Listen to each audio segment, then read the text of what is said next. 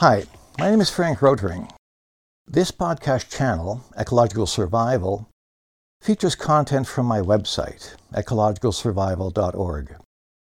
I'm deeply concerned about humankind's inadequate response to the ecological crisis, and I'm trying to correct this by disseminating my independent analysis and strategy. For more about me and my project, please see the website's About statement.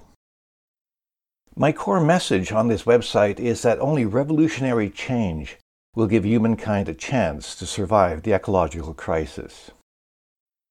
This message applies with particular force to the global young, who will suffer and die in unimaginable numbers unless such fundamental shifts are quickly achieved. Unfortunately, the young today are being guided in their environmental thought and actions by the principles of progressivism. Although these principles are indispensable in the fight for social justice, they are unable to achieve the deep and far-reaching changes required for ecological survival. What the young urgently need is a new social movement to complement progressivism in the struggle for a just and sustainable world. What would be an appropriate name for this new movement? At this stage, the most crucial change for humankind is to shift the global economy from its long-standing expansion to rapid and sustained contraction. I therefore suggest that the complementary movement be called contractionism. In this post, I compare the core principles of progressivism and contractionism. I must emphasize that I do not dismiss the progressive movement or downplay its significance for human well-being. What I am saying instead is that social justice and ecological survival are essentially different challenges and that a single movement cannot effectively address both. Let me now briefly describe the core principles of each movement. Several of the topics have already been addressed on my website. The most significant of those I have largely ignored, such as nonviolence and human nature, will be discussed in future posts. As already noted, progressivism and contractionism are united in their quest for a just and sustainable world. That is, the movements share humane values, and the goal for both is to maximize human well-being within a healthy environment. The key distinction between them is how they contribute to this goal. Progressivism is a social movement that seeks to maximize justice within a society. Contractionism is an economic movement that seeks to maximize sustainable well-being within an economy. Only by combining their efforts can they achieve the shared objective. The key challenge for members of both movements will be to acknowledge this underlying unity while respecting their strategic and tactical differences. Progressivism and contractionism have 8 primary differences. 6 of these are inescapable based on their separate contributions. The other 2 are, in my view, errors made by progressivism because of its strong emphasis on social change.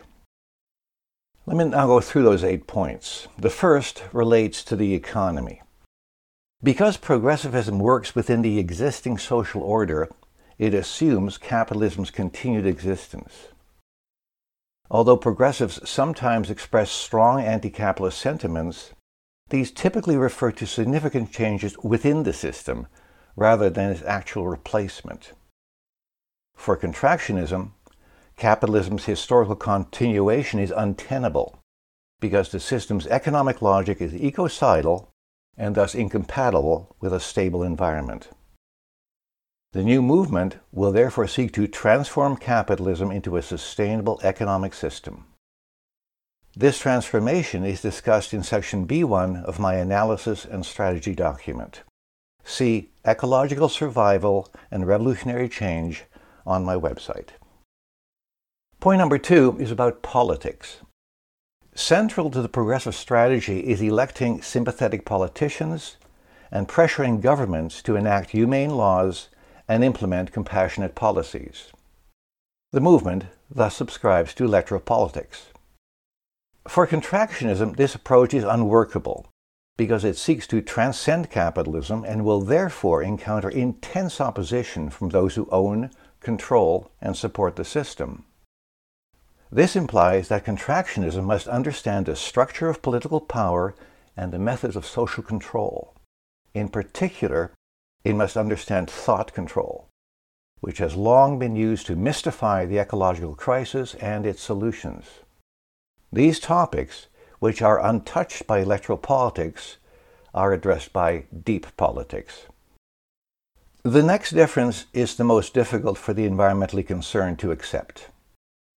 Whereas progressivism can use the electoral process to reform capitalism, contractionism must use more extreme measures to supersede it. Specifically, contractionism must embrace revolutionary change. This means it must clearly identify society's true leaders, find a way to remove them from power, and then replace them with a group that can achieve the required economic transition. I addressed this nettlesome topic briefly in the Youth Ecological Manifesto and in more detail in the document mentioned earlier. See sections B2 and B3. Another difference between the two movements is the identity of the agents that will drive the desired changes. For progressivism, these are restricted to social movements, the victimized and angry fighting for social improvements. In her book, This Changes Everything, Naomi Klein is categorical on this point when she says, quote, "Only mass movements can save us now," unquote. Contractionism cannot afford such restrictions. The task at hand is not the improvement of the existing social order, but its revolutionary transformation. If social movements can help achieve this, their efforts will be gratefully welcomed. But if a segment of the ruling class abandons its ecocidal peers, or if the military decides that its responsibility is to the people rather than the powerful, they too will be invited to join the revolutionary cause. Politics makes strange bedfellows, and revolutionary politics in an existential crisis makes them stranger still. The next distinction relates to the tactics employed to achieve strategic ends. Progressivism works within the prevailing order and therefore tries to maintain working relationships with its key actors. Extinction Rebellion, for example, cultivates the sympathy of both the public and the police through its commitments to nonviolence. For revolutionary contractionism, this stance would be self-defeating. The prevailing order is protected by violence in numerous subtle and brutal ways, and can be overthrown only if countervailing violence is tactically available.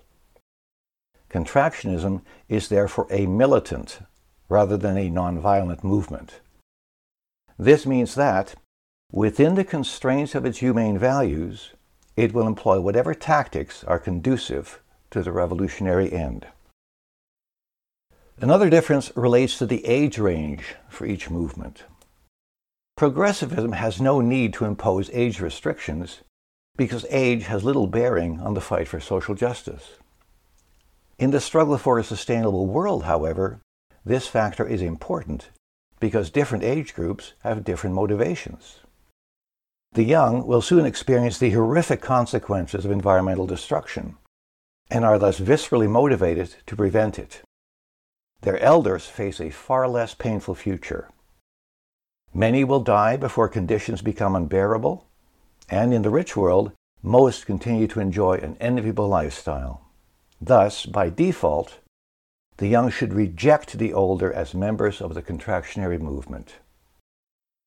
However, if an older person convincingly demonstrates his or her commitment to youth ecological survival, this default should be overridden. In brief, the young should restrict membership to their own age group and those among the older who, after careful deliberation, they have decided to trust. As noted earlier, the 6 differences described thus far are unavoidable based on their distinct contributions to the shared goal. The 2 differences below, however, are rooted in progressivism's faulty understanding of some critical issues. The first relates to human nature.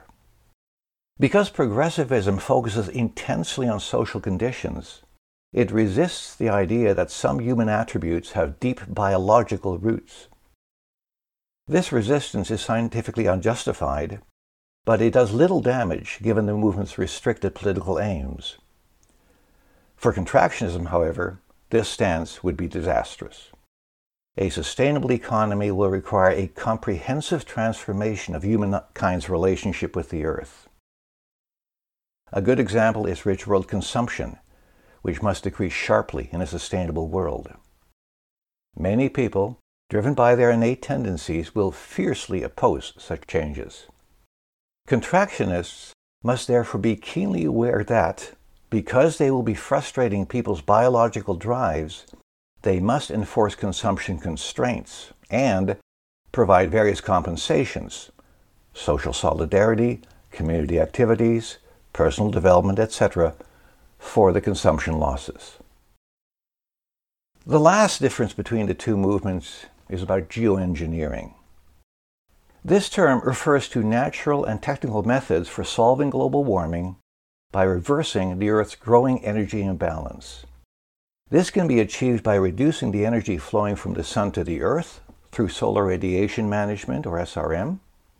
It can also be done by increasing the energy flowing from the Earth into space through greenhouse gas removal, or GGR. Reducing emissions is not an alternative to geoengineering, because this can only slow the increase in the energy imbalance. It can't reverse it. Naomi Klein is therefore unscientific and illogical when she claims that, quote, "The solution to global warming is not to fix the world, it is to fix ourselves," unquote. She, of course, is referring to the economy. As with human nature, progressivism is misled on this issue by its fixation on social change. Contractionism recognizes that both society and nature must be fixed to solve global warming and the broader ecological crisis. Here are my concluding comments. Naomi Klein's "This Changes Everything" was cited twice in this podcast because it marks a turning point in the relationship between environmentalism and progressivism. Prior to the book's publication in 2014, the two movements were largely distinct and could therefore follow discrete strategic and tactical paths. After Klein realized that the climate crisis can be used as a galvanizing and catalyzing force for social betterment, the two movements were essentially merged. This was an extremely serious mistake because it negated any possibility that environmentalism would adopt the required revolutionary posture as the crisis accelerated. I have therefore concluded that the young must rectify this error by forming the contractionary movement. Progressivism would return to its roots by conducting nonviolent struggles for social justice within the capitalist order, while contractionism would initiate militant struggles for sustainable well-being and a new social order. The two movements would be united by their shared humane values and overall goal: healthy people in a healthy environment. They would be strategically and tactically distinct based on their separate contributions to this goal.